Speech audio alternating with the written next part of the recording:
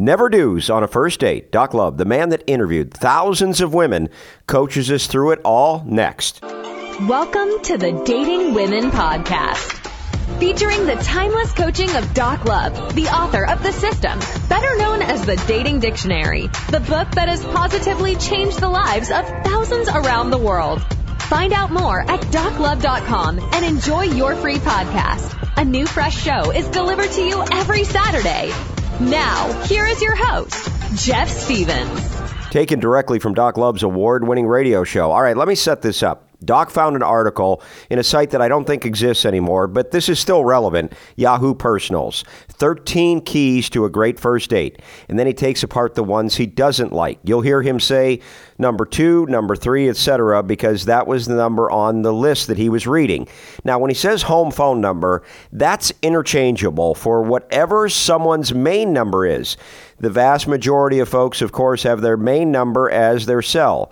As you listen to this, you'll hear things that sound maybe good on the surface for a first date, but they'll absolutely limit your chances to get a second date if you follow them, according to Doc Love. Don't forget, if you like this content, get a discount on Doc's life-changing materials at doclove.com/dating dictionary podcast. And you can take his free 7-day dating course at doclove.com/course.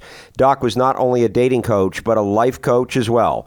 Let's see what Doc thinks will hurt you on a first date. And you'll hear this only from Doc Love, the man that interviewed thousands of women. What Doc learned directly from women is taught to you on this show. Number 2. Always call her by early evening on Tuesday to confirm a Wednesday get-together. It's the polite thing to do, and it lets her know you're already thinking about her.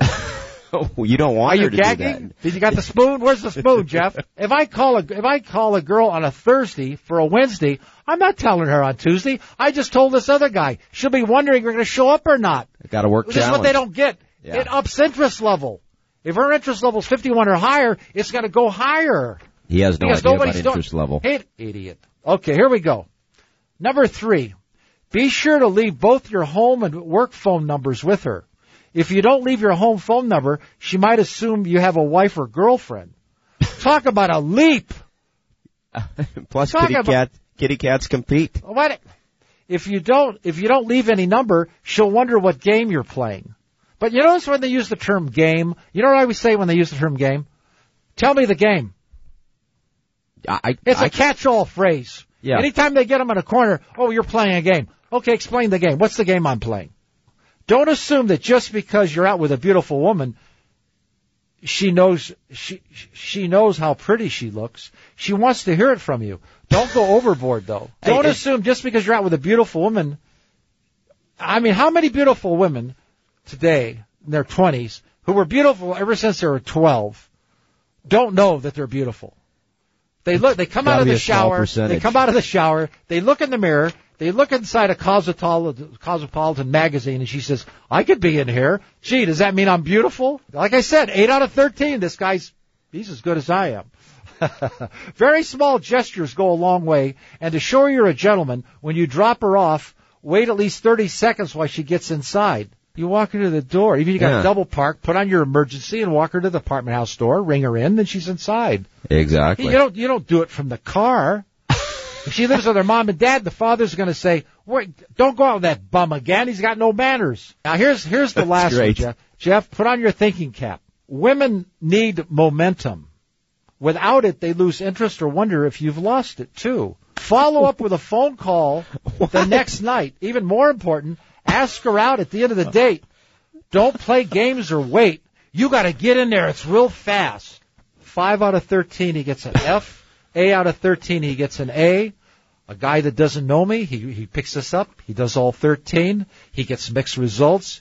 He's walking away, and he's trying to think, gee, I wonder if that love doctor was wrong. And I wonder which ones out of the 13 are right and which ones are wrong out of the 13. Speaking of mistakes that could limit your chances early on, get Doc's take on why giving gifts too early is no good at doclove.com/no-gifts.